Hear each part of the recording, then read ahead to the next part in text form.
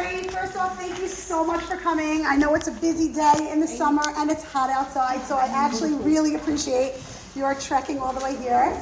And thank you to the Kezri family and Sally and Rachel and everyone for organizing this class, to Flatbush Lishma committee, Amy and Sarah and everybody else who's involved. This class is actually dedicated in honor of Nancy and Gabby Kezri. So really, thank you. It's so nice that you also opened up your home. A home that's filled with Torah is amazing. And it's also for the Refuah Shlema of Chaya Sarah Bat Simcha. I must say that when Amy and Sarah emailed me a list of topics to choose from in Tehilim, I never really reply to my emails right away. I'm sometimes a little bit slow at replying. But this one, I'm like, no, I'm going to get the topic I want right away. I responded to gratitude. I'm like, this is an easy topic. It's really everywhere. It's replete in all the Mizmorei, lots of Mizmorei Tehilim. So before we actually head into the text itself, I want to ask you guys, what does the word gratitude mean to you? And you're not allowed to use the word thanks in your answer, because I don't know what thanks means. That word can't work either. Okay? So without using the word gratitude, without using the word thanks, what do those words actually mean? And this is going to be an interactive class, so someone suggest something. Grateful. Being grateful. Good. Any other ideas? Good. Appreciation. I like that word also. Anyone have any other thoughts or anything like that? No? Are we sticking just to appreciation and just to being grateful, or is there anything else? Good. Mm-hmm. Showing respect. That could be involved in there too. Anything else? Yes. Valuing things. Good. Valuing things. Any other ideas that those words bring up? Yes. Happiness and content. Good. I really like that. Happiness and contentment. A sense of peace. Good. A sense of peace. This is going to be really cool. You guys are building basically on every source, which is what I'm going to be trying to prove throughout the class. Any other ideas that come to mind? Yes, Jacqueline. Maybe acknowledging that everything you have is from the Creator. Good. Acknowledging that everything is from the Creator. Anything else? Did we cover everything? This is actually a very smart room. I think you might have actually brought up almost all the points that I want to try to develop over the class, over the course of the next hour or so. And if I'm speaking too fast, you can let me know. This class is going to primarily be based in Sefer Tehilim, but because Tanakh cannot be learned in a bubble, and because the author of Tehilim expects you to know background information from Chumash, just by a sense of hand, if I would ask you your background knowledge on the Korbanot, how do you feel about it? Do you feel you need like a 3-minute refresher, or are you good? Refresher. Everyone says refresher. No one's good? Come on. I know some of you guys feel good about it. No one? Okay, let's start here. Korbanot, which are the sacrifices, can be brought for different reasons. Either you can bring a voluntary offering, or you could bring this offering because you're obligated. There's a chovah for you to bring it.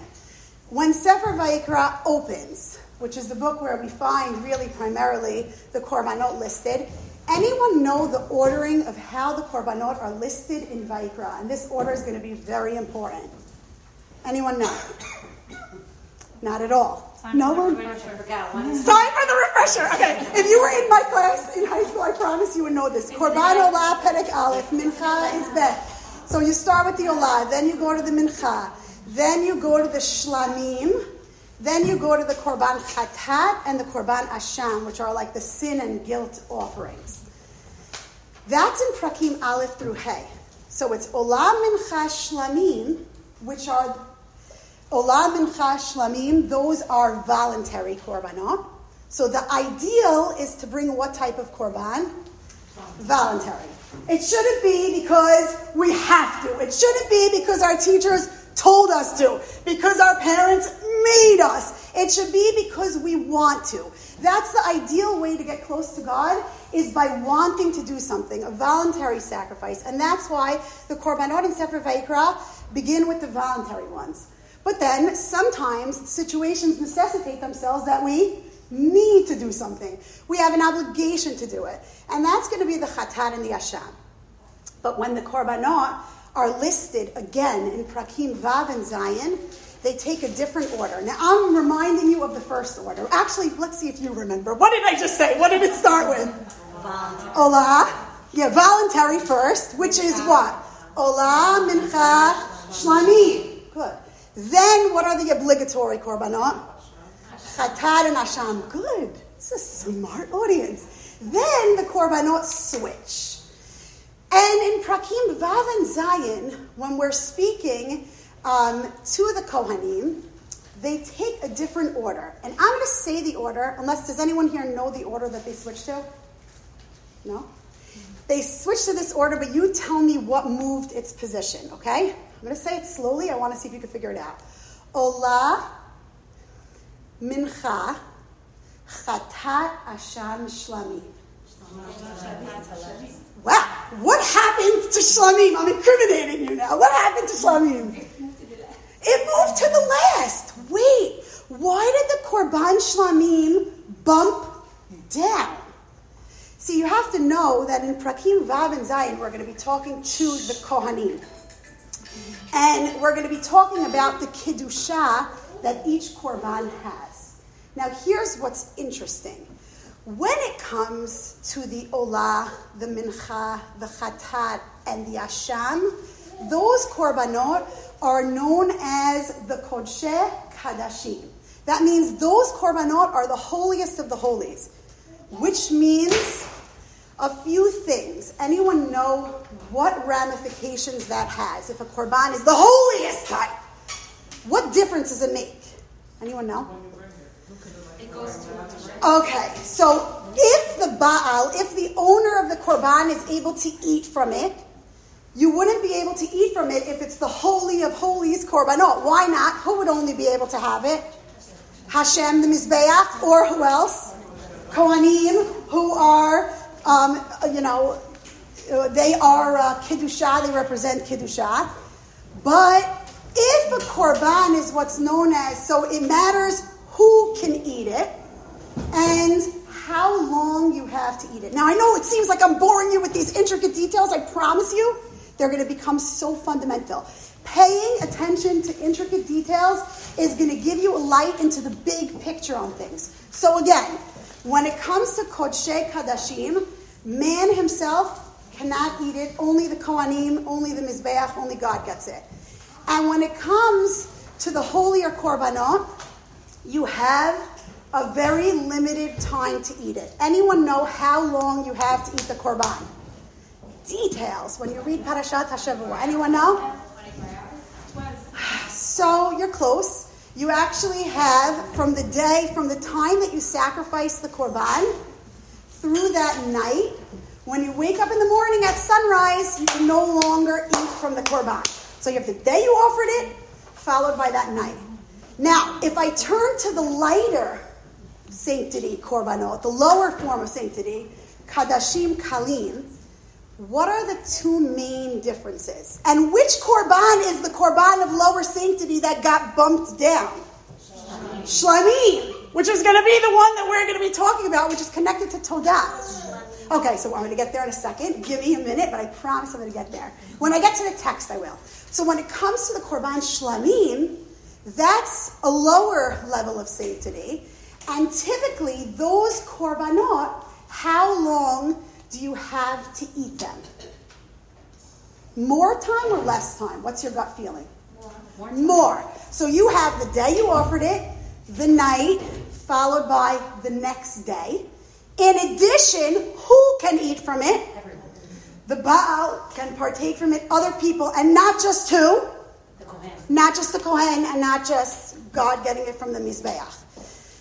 Now, we're about to open our text, and I'm going to address your brilliant question that I love that you're rooted in the text. So let's go.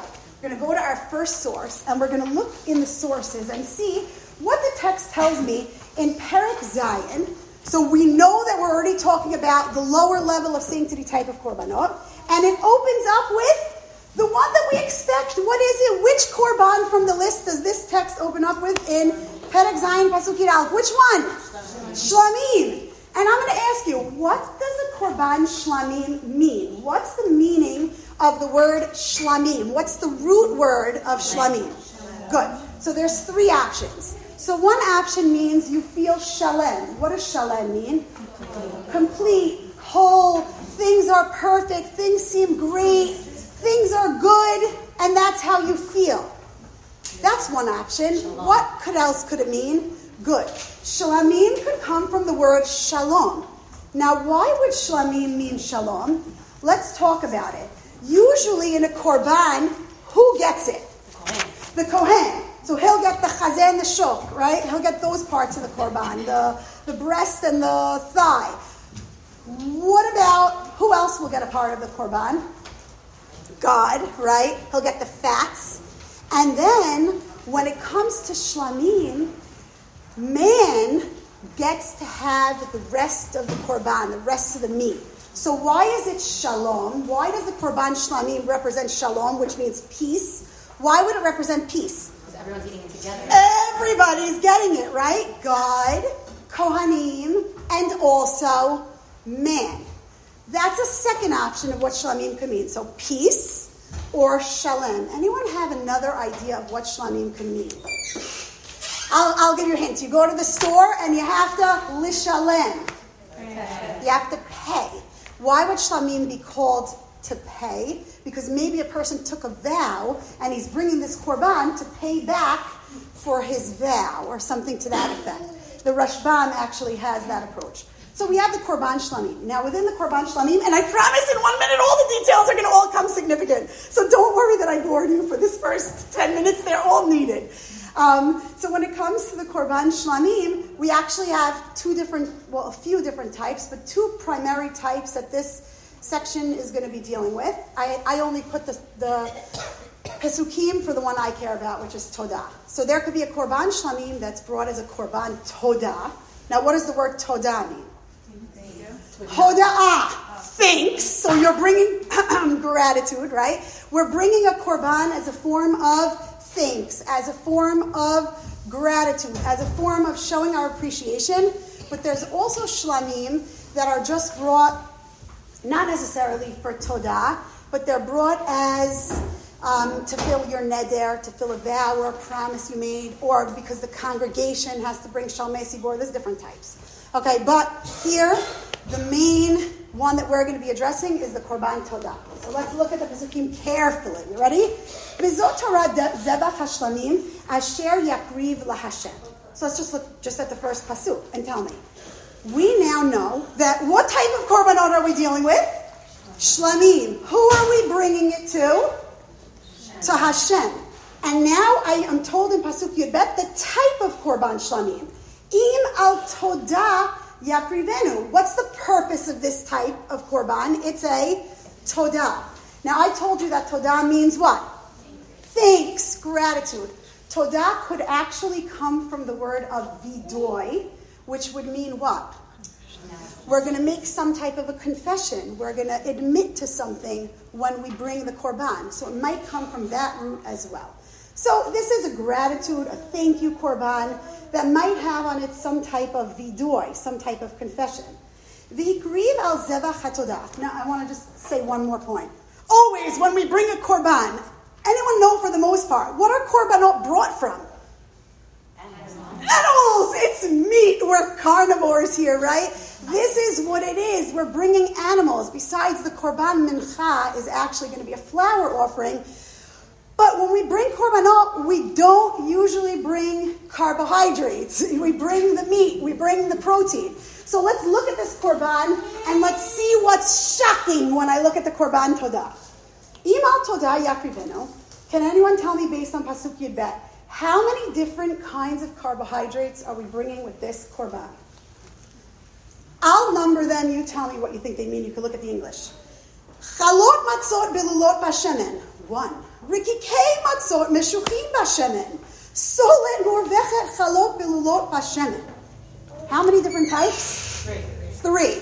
Actually, the Mishnayot tell us it's 10 of each type. Now, just to give you a perspective on how many cups of flour we're talking about, we're basically talking about I don't know if you're Bosch mixers, you fancy people who have Bosch mixers or magic mills or whatever kind of devices you use, because I'm horrible, I don't make my own challah, but this is like 300 cups of flour, maybe even 440, some say. This is a massive, exorbitant amount of challah. I can't even think of doing it like that. Emily Massey or anyone who makes challah, how many challahs do they make? Do they make 440 cups? I need to ask her, because that's just so much time. So you're bringing 3 different types of, these are actually from matzah, right? Like chalot, matzot. These are predominantly 3 different matzah types, 10 of each. So it's 30 matzot. In addition, in Pasuk Yud Gimel, what are you also bringing? Chalot, lechem, chametz. What are you also bringing? Chametz. What's the rule when it comes to the mizbeach and when it comes to korbanot with chametz? Who knows?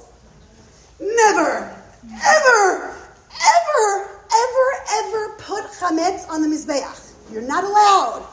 Chametz is not allowed to come in the vicinity of the mizbeach, which makes the reader go, huh? You're bringing chametz with this korban? Now, you could breathe. The chametz doesn't actually get put onto the mizbeach, but you have to bring it with the korban. So, like, the reader's tricked. It's like, what? Why chametz? Chametz is like a sin. You can't bring chametz on the altar. It's not allowed. So what's going on here? So you have to put chametz on the mizbeach, and 30 of the matzahs, 10 of the chametz. Now, what do you then do?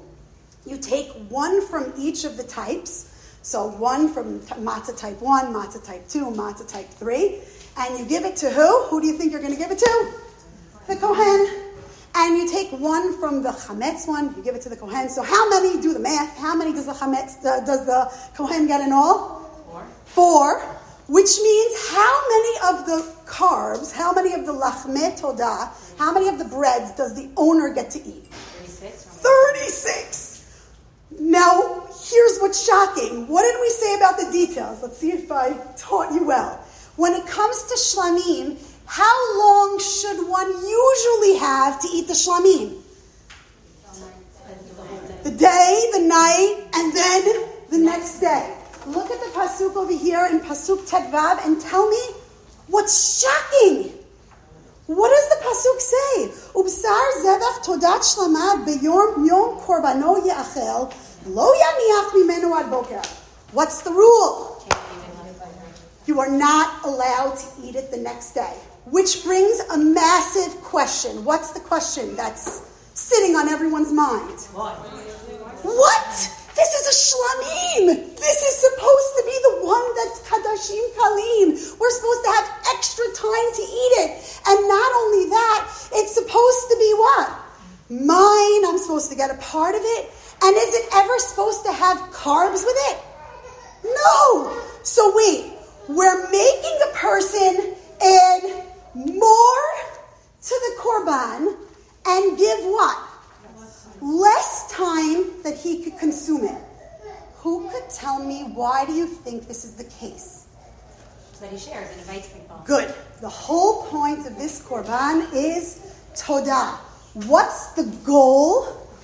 That you're going to make a seudat hoda'ah. Anyone ever went through, God forbid, like something, somebody was healed from a situation or whatever, but afterwards, what do?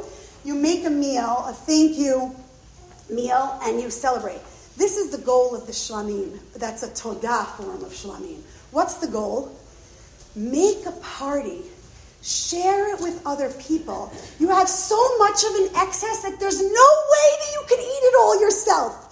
You have to have other people who come to share it. And what do you suppose is going to happen at that meal? What do you think I'm going to be talking about if I'm the recipient of this great kindness that God has bestowed upon me? What do you think I'm going to be sharing at the meal? How amazing God is. You cannot understand. And what's the goal of that? What's the goal of me talking about? You don't know what God just did for me. My mother, God forbid, was so sick, or my friend, or my this. And what happens? He saves her. And now what? What does that make the people that are in your room, in your party feel? more of an appreciation for God. So the goal of the Korban Todah is not just for who? For the person himself. That's not gratitude. What is gratitude according to the Torah? Sharing with other people so that they feel what? Gratitude too. Meaning that's what gratitude is in the earliest form here in it. And that was my introduction. I'm horrible with time, but it's so necessary for you to understand. Now, just to prove it, the Sforno says over here, so what's with the chametz and what's with the matzah? Why do we bring the chametz? Anyone know, what does chametz represent? Doesn't it represent the ego? Look, chametz represents se'or sheba'isa. What does that mean? The ego that a person has. When does a person have bread? When it's the finished product, right? It went through all the stages in development, and you've got the end product. So what does a person feel when they have chametz? Inflated, puffed up, ego. So what do we bring to compensate for that? What do we bring in this Korban Todah on purpose? What do we bring? The Mizbeach doesn't want ego. That's why chametz can't go on the Mizbeach. So wait, why here for the Korban Todah do we specifically bring chametz? Because when is this Korban Todah offered? After a person went through something, some type of big miracle happened to him. He was sick and he was saved, or something to that effect. You traveled on an airplane, whatever it was that you did that was a big miracle, and you feel so much gratitude. So at the end, are you feeling good now? Do you feel like chametz now?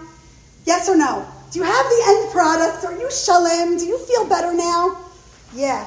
Why bring 30 matzahs then? Why more matzah than chametz? What's the idea here? To remember why you're here. Exactly. The matzah is the lechem oni. It's the bread of affliction. It's the thing that didn't have the time to get through all of its stages of development. So what are we bringing more of in this korban?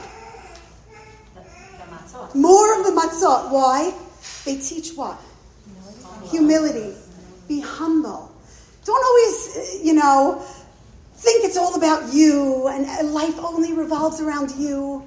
You're missing the whole purpose here, right? There's more of the matzah than there is the chametz. There's 30 of the matzah, but there's still the chametz there, because what does the Torah want to show us? Do we feel complete now? We do. But don't let that completeness give you a se'or sheba'isa.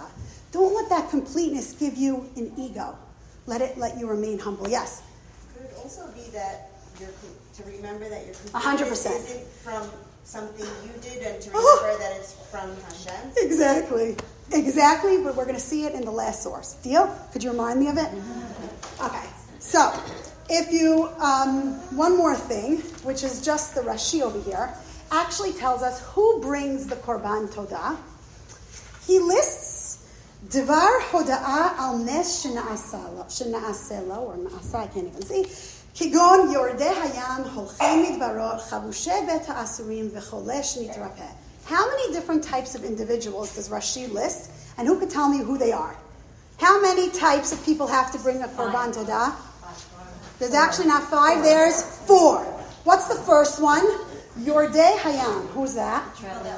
Somebody who traveled in a cruise across the sea or anything like that. Someone who went across the sea. Who else has to bring a Korban Todah? Someone who went through the desert. Why the desert? It's hot. Come on, it's today, right? We don't feel like we're in the desert now, but if we were outside, we may feel like we're in the desert. It's hot. Chavushe Bet HaAsurim. Who's that?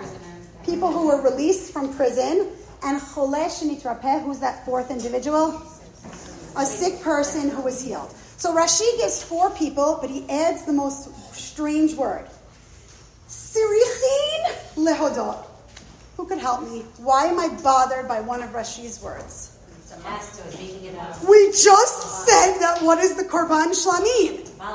Voluntary offering. What word of Rashi doesn't make any sense in that equation? Sarich, why not? What does the word sarich mean? You need to bring it.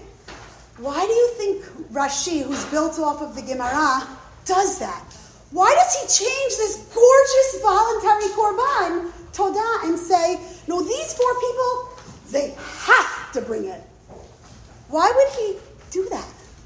I don't have an idea. Why would he change it? Why would he make it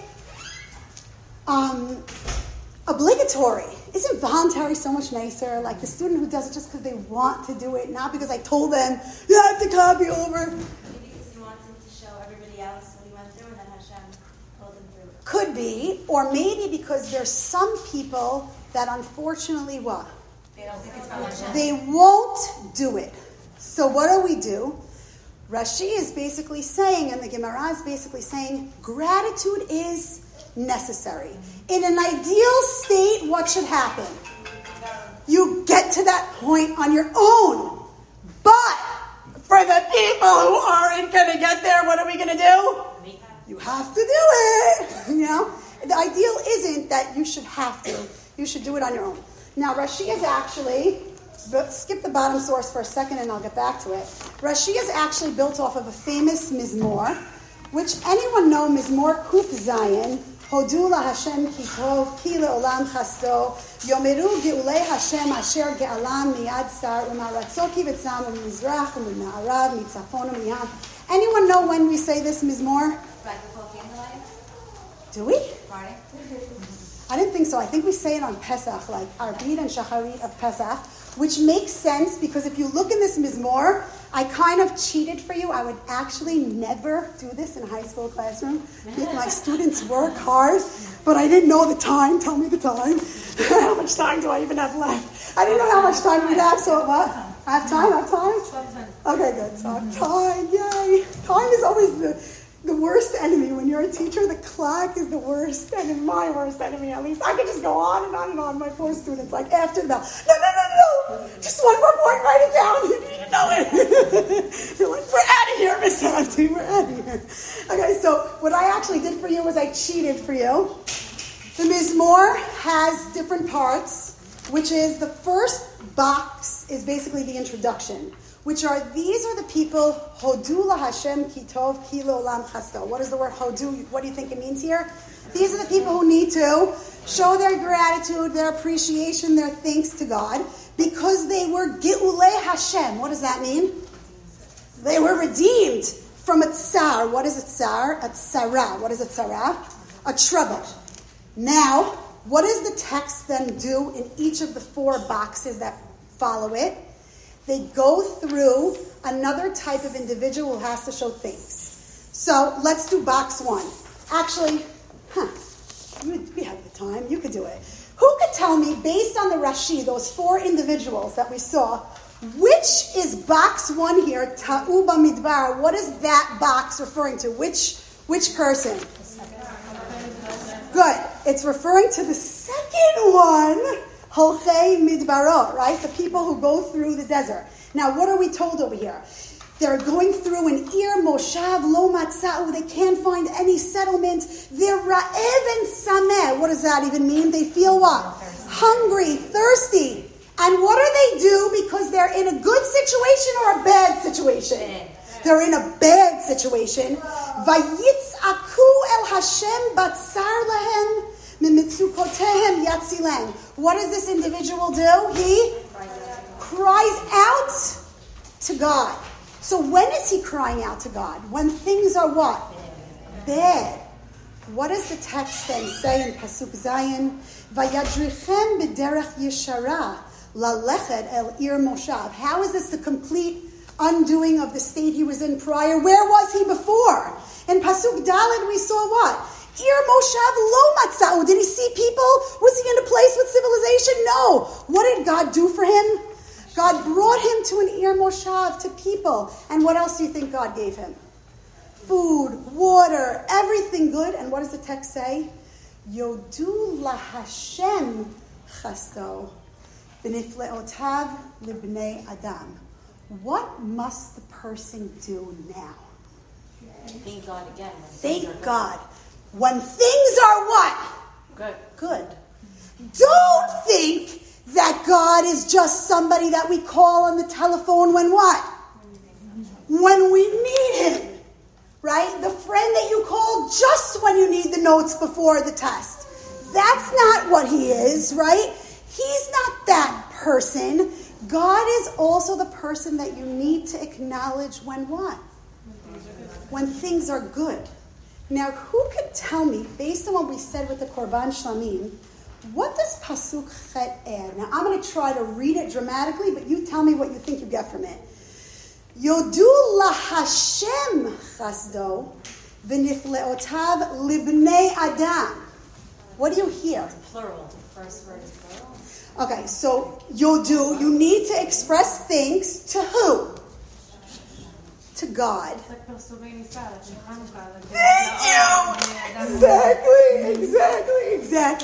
Is it enough for you to just have a dialogue with God? Yes or no? Is that what gratitude is according to the Shlamim? No. Yes or no? No. You can't just bring your Korban Todah and say goodbye and say that's it. What does gratitude also mean in the Torah?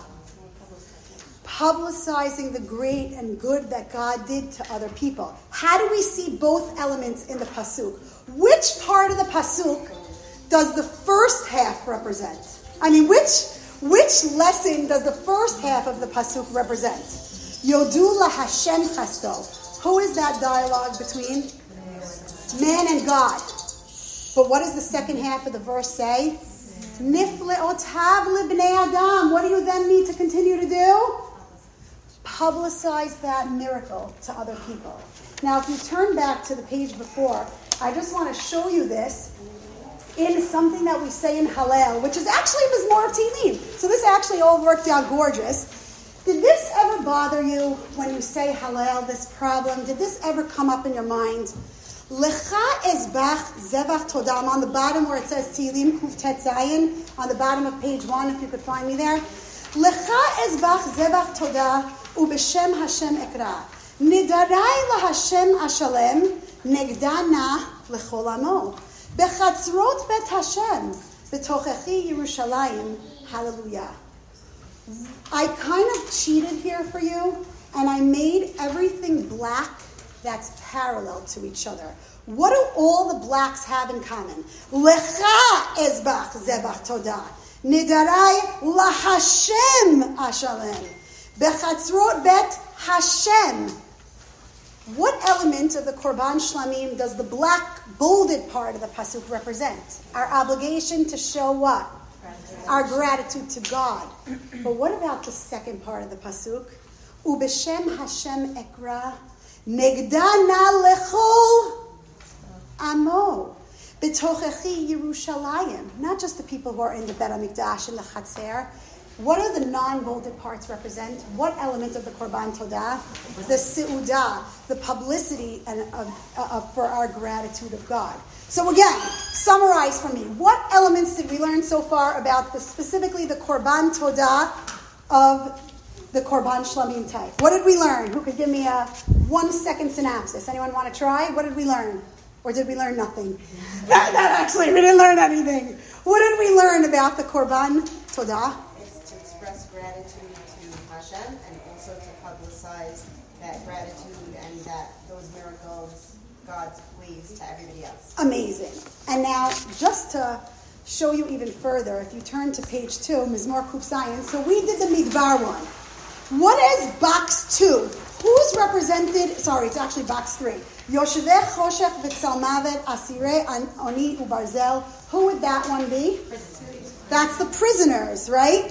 And again, what does the text tell me? Vayizaku el Hashem batzar lahem in mitzukotehem yoshiem yodu laHashem chasto v'nifleotav lebnei adam. What do the prisoners do? They call out to God when what? They're imprisoned. And what do they need to do when they get out from prison? Thank God. In other words, is it enough to just call out to God in a time of distress? No, that's not okay. Call out to God in a time when things are good for you too, and publicize that miracle as well. Now, what about on page 3? We now have this one. This is the hardest one. Let's see who can figure it out.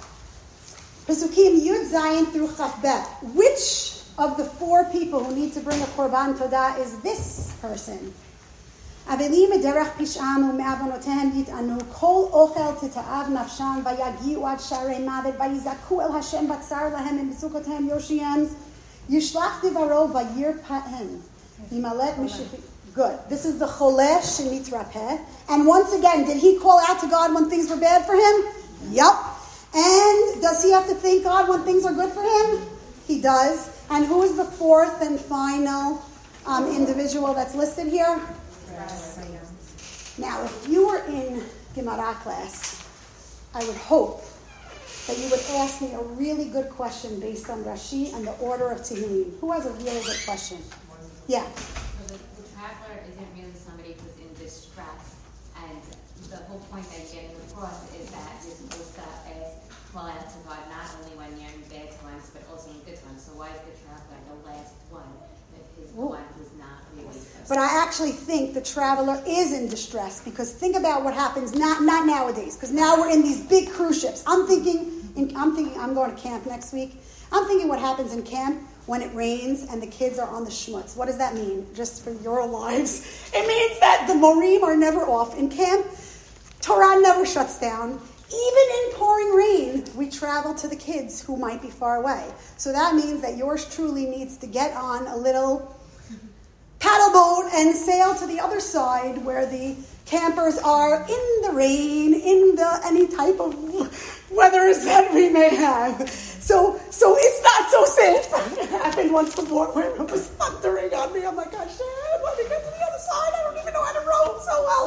I literally don't know how to row. It's not so safe. The yam isn't so safe. But who could tell me something else that you noticed? Yeah. So I'm just wondering, is the only instances that... Love that question. So first of all, Rashi, Shulchan Aruch, everyone goes on to say, nope, it's anyone who is in distress. So that means today you're flying on an airplane. I don't know, you were almost hit by a car. You give birth. Yeah, by the way, you give birth is actually, my husband told me after I gave birth, Annie, you need to go and do Birkat HaGomel, which today, the equivalent of bringing a Korban Todah, Unshalma Parim Svatenu, what do we do in place of Korbanot? We do Tefillah. So nowadays, saying Birkat HaGomel is our form of a Korban Todah, and it's not just those four. I thought you guys would ask me something else. The order! How does Rashi, who's quoting our Mizmor of Tehilim, do a different order? What does Rashi put first? Yam, and then what? Midbar. Is that the order that it is in our text? Mizbar is what? Last. Okay, so that Tosafot actually says Rashi goes in order of what's most dangerous to least dangerous. But I don't even like that answer so much. I think we could use the text itself. I don't know if you noticed when I was reading. There's kind of a difference between Vayitzaku and Vayizaku. So the text actually goes Vayitzaku, Vayizaku, Vayizaku, Vayitzaku, which means that really, if you follow the language of how you're calling with a ze'aka or a tze'aka, it shows you the pairs. Yordei Hayam and Hochei Midbar. Why does Rashi put those together? Those are people who are what?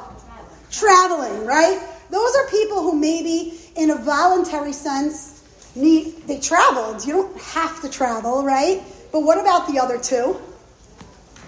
It's involuntary, right?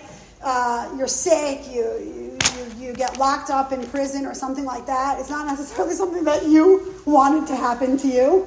You definitely didn't want that to happen. What is the message then? What is this teaching us then?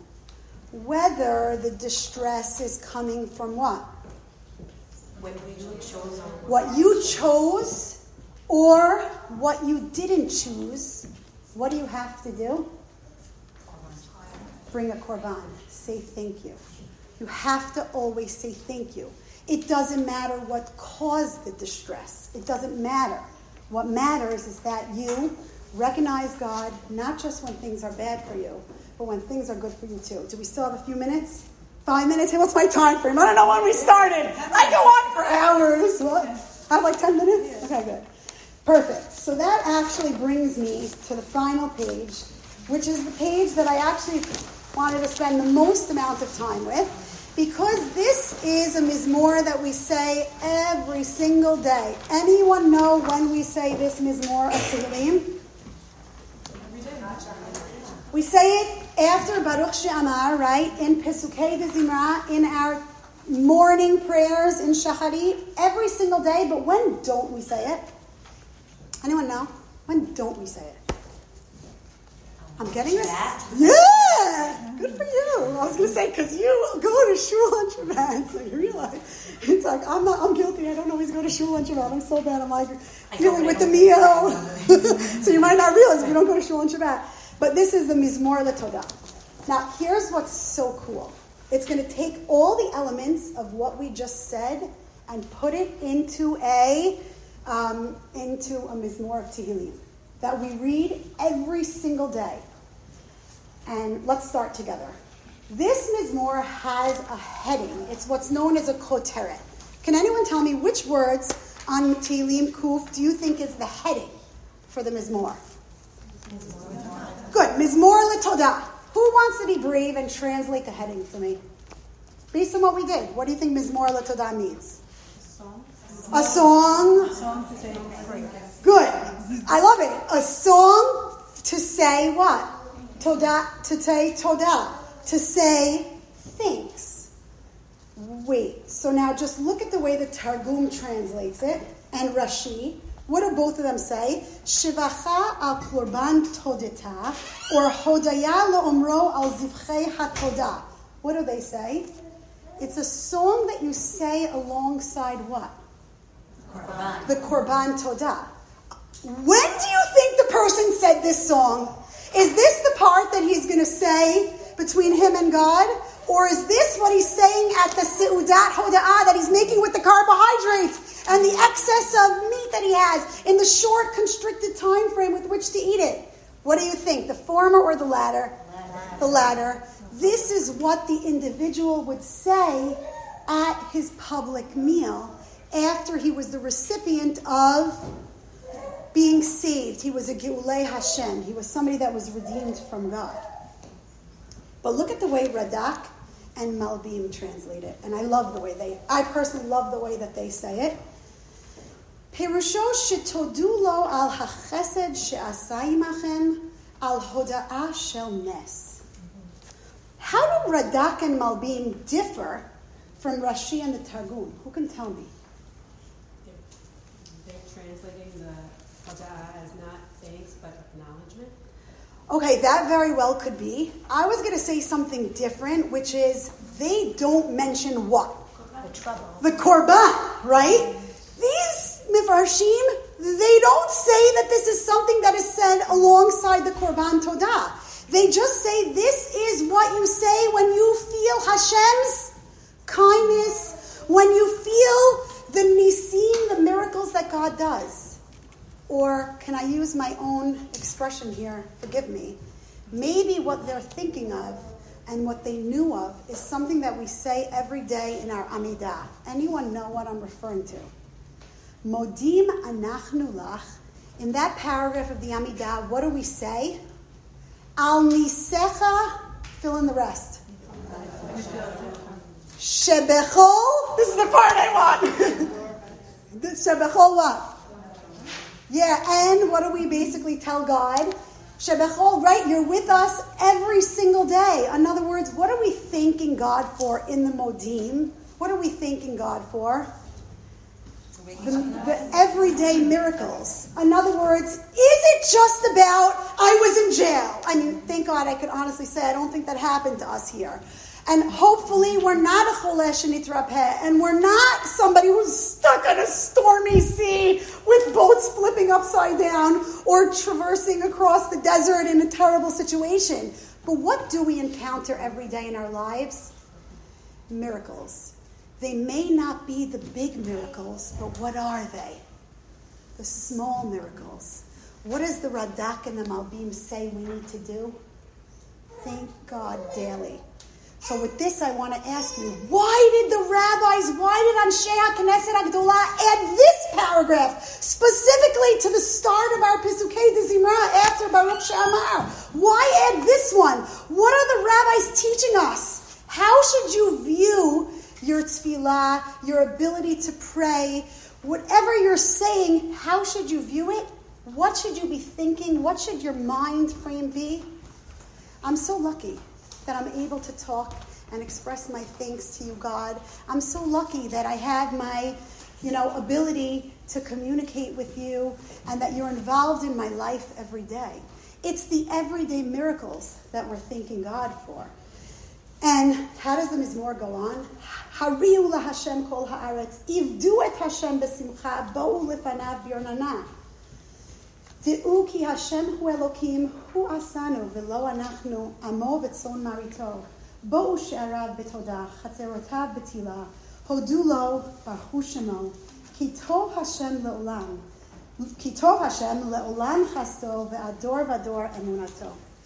For those who are really good in Hebrew or English, who can tell me how many call-outs, how many verbs do we have in this Mizmor? What are the things that we're supposed to be doing? Say me them. Hari'u, what does that mean? Shout to God. What's the next one? Ivdu, serve Hashem. What's the next one we have? Bo'u lefanav, come to Him. Di'u, then what do I have? What's the next one? Bo'u, and then what? Hodu and baruchu. In total, how many different call-outs to God do we have in the Mizmor? 7. Now, here's what's pretty cool. If you want to use this division, there are different divisions of this Mizmor. I read Rav Samet doesn't agree with me, but he also doesn't agree with the Masoretic text, so I didn't feel comfortable to teach that here. But the division that I actually saw in the Dat Mikra is to divide the Mizmor like this. Now, if this is the case, you tell me what's cool. Aleph, Mizmor LeTodah, just those words are the heading. They don't really fit anywhere. But from Hariu la Hashem kol haaretz until Bo'u lefanav b'yornana, that's part 1. Pasuk Gimel, Di'u ki Hashem hu Elokim hu asanu b'lo anachnu amo v'tzon marito, that's part 2, right? And then, what do we have? Part 3, Pesukim Daled and Hey. Now, if that's the way we divided it, who can tell me? Pesukim Aleph and Bet. How many verbs do we have? 3. Skip Gimel for a second. Daled and Hey, which is part 3. How many verbs do we have? 3. Which means that the centermost pasuk, which is the essence of the entire Mizmor, it's the turnaround pasuk, is which one? Gimel. Let's read it and you tell me how many verbs are in this one. Di'u ki Hashem hu Elokim hu asanu v'lo anachnu amo v'tzon marito. How many verbs in that one? 1. So wait. 3, middle center of the chiasm, right? Then 3. 3, 1, 3. All pointing to the middle pasuk. Why is the middle pasuk the essence? What is this all based on? Di'u. Let's translate it. Ki Hashem hu Elokim. What do we have to know? Know that God is the Elokim. Now here is the way God is different than all non-Jewish gods. Is a non-Jewish God different than our God? Hu asanu v'lo anachnu. How is our relationship to God, Yud Kei Vav Kei, different than Elokim Acherim? How is it different? Because God created us unlike the idols where we created them. Right. In other words, the idols did not create the people who worship them. But God created everyone in this universe. In other words, Hashem Elokim. He's not like any other Elokim. He's the one who made every single creation. Hu asanu. Now what would those words mean? He made us. And now I go back to your point. He made us. And what is the danger of bringing chametz, of bringing, the final end product on our mizbeach? What's the danger of the final end product? You might feel what? It's you! It's your ego! You might think, kochi ve'otzem yadi asali eta chayil hazeh. It was my might. It was my strength.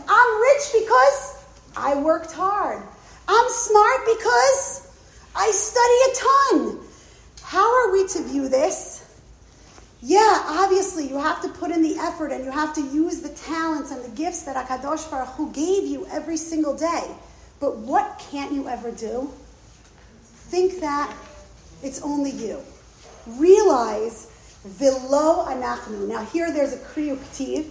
We read what's in the brackets. So what do we read in the brackets and not the parentheses? What does V'lo anachnu mean? To him. In other words, do we belong to ourselves? Is it just about us? No. We're a creation of HaKadosh Baruch Hu. Now here's what's weird about this pasuk. I don't know if you thought about it every day when you say it. I'm about to end, but 3 more minutes, could I? I started late, it's not fair. I'm always an hour. I need the time. Okay, here, what's unusual about this pasuk? Di'u, no. Ki Hashem hu ha'elokim, hu asanu v'lo anachnu. How many things are we supposed to know based on that, what I read so far? No. What should we know? Number 1, Hashem hu Elokim. Number 2, hu asanu v'lo anachnu, right? Number 3, we belong to him, right? Know those 3 things. Hu Elokim, hu asanu, lo anachnu. Now, what do you do with these weird words that don't fit? Amo v'tzon marito. Now, why are those words just hanging? The sheep of his pasture. Know the sheep of his pasture. Why don't those words fit? And we say it every day. I don't even know if we realize that they don't fit. Why don't they fit? Because the other ones are telling us what we should know, right? Know that God is Elohim. Know that he made us. We belong to him. This is all what we should know. Know your place. Know where you belong in all of this. So what do those words mean? Amo v'tzon marito. If you look at the Ibn Ezra says something very interesting. He says, Milat amo shava el di'u. Who could tell me what that means? That's very hard, but who could figure it out? Milat amo shavu el di'u. Shava el di'u, right? Where does it go back to? It goes back to the word no, meaning amo v'tzon marito, the nation, the sheep of his pasture, di'u. Meaning that's who should know. In other words, amo v'tzon marito, the people, the sheep of his pasture, the flock, us, B'nai Israel, what do we need to know? Know our place. Know that God is the God. Know that he's the one who really did everything. He's the one who gave you your strengths. He's the one who gave you your abilities. And with this, I want to just end, but I want to actually take it to our own lives. So from here, we see that from this Mizmor, we see it all stems from us not having an ego. You might have gotten 100 on your test.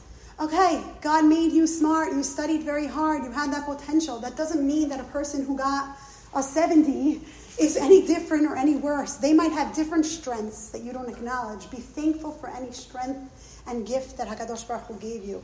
We all have gifts, whether you're rich, whether you're poor. Every single one of us has a gift. And we have to do what with our gifts? Nisecha shebechol yom imanu. What do we have to do every day? Say what? Thank you to God for our gifts. And is it enough for us to just say thank you to God? No. We need to publicize to the rest of the world. That's what gratitude is in the Torah. Gratitude is saying thank you and getting others to recognize and appreciate the good in their lives too. So a person who's crying and broken and sick and can't see anything good that's taking place in their life, get them to realize what they do have that's good in their lives, right? It's our achrayut to make people appreciate all the good that they have in their lives. That's what Korban Todah is. So I want to just end with this. So we're in a generation, and thank God we're in a community where there's a lot of good.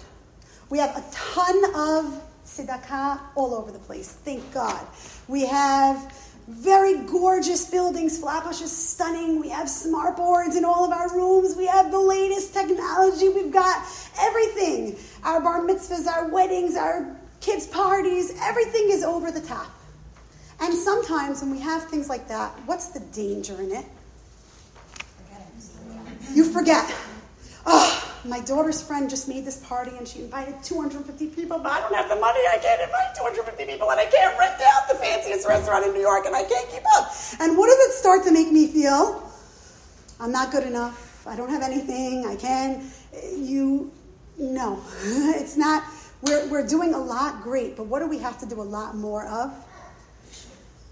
Be appreciative and thankful to HaKadosh Baruch Hu for all the good that we have. So how can we raise a generation, and this I'm turning to you, the mothers in the room, how can we raise a generation with children and us as adults who are appreciative, who could recognize the good in everything? What can we do? How can we model that behavior to our children? Any ideas? I have a few, but what do you have? Just saying thank you all the time. Okay, good. I was going to say it needs to become part of our culture. Every single night you sit for dinner, you go through and you just, write Post-its on your wall. Something happens that you're thankful for, you just put a Post-it. Like, randomly, we just started going hiking and I start seeing nature. By the way, it's not just for things I have in my house. It's for the beauty that there is in this world. We're appreciative and we talk about it with our kids at dinner. And not just once a year on Pesach. What do? Right? Every single day we talk about gratitude. What's another way? I was just going to add that Friday nights on the Shabbat Love table, I make each child, including my husband and myself, something that say happened 3 that week. things that they're grateful for that week. Love!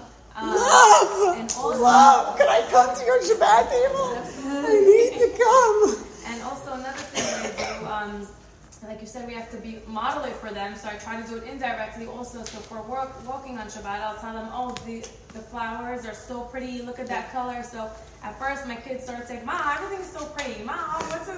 And then eventually, but then you realize everything I noticed is. that they started saying, Ma, look. And they started it's true. noticing and pointing these things out. As parents, we could choose the books that we read to our kids. Read books that express gratitude. Google it. There's amazing children's books, adult books, middle school books on every level that teach gratitude. We should be giving these types of books to our children. What else could we do? Maybe to expose them to people that are less fortunate. Yes, I definitely think so that they learn to. Passing by the special children's center event, and I stopped the car and I'm like, you see those kids? I had a friend. You are that you have, love you that have your idea. health, and you have.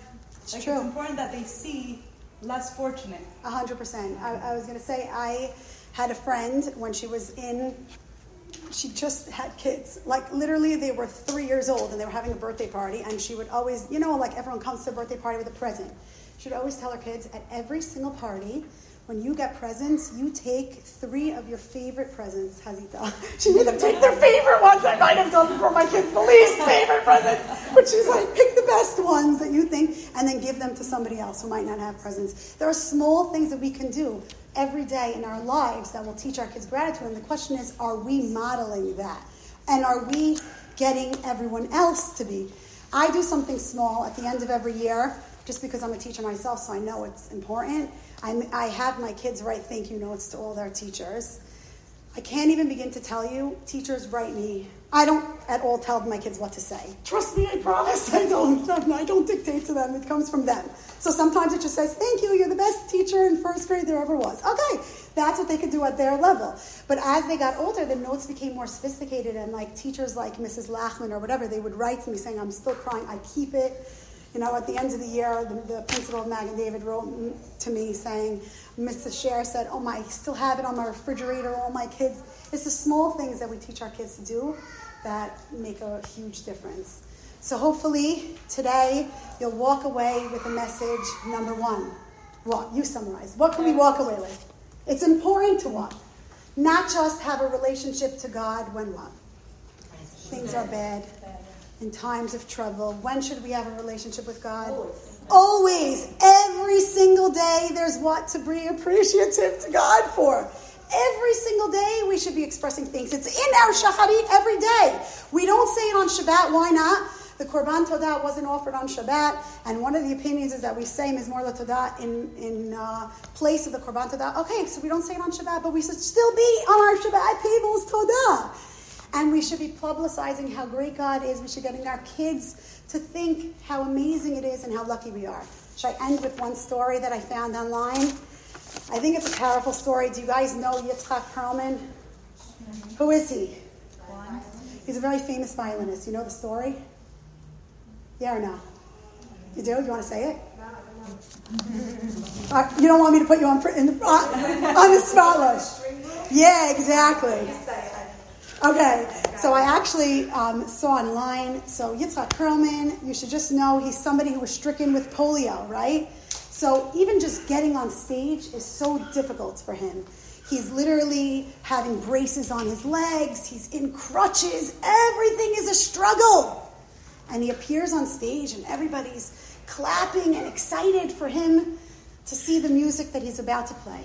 And he starts to play, and all of a sudden, a violin has how many strings?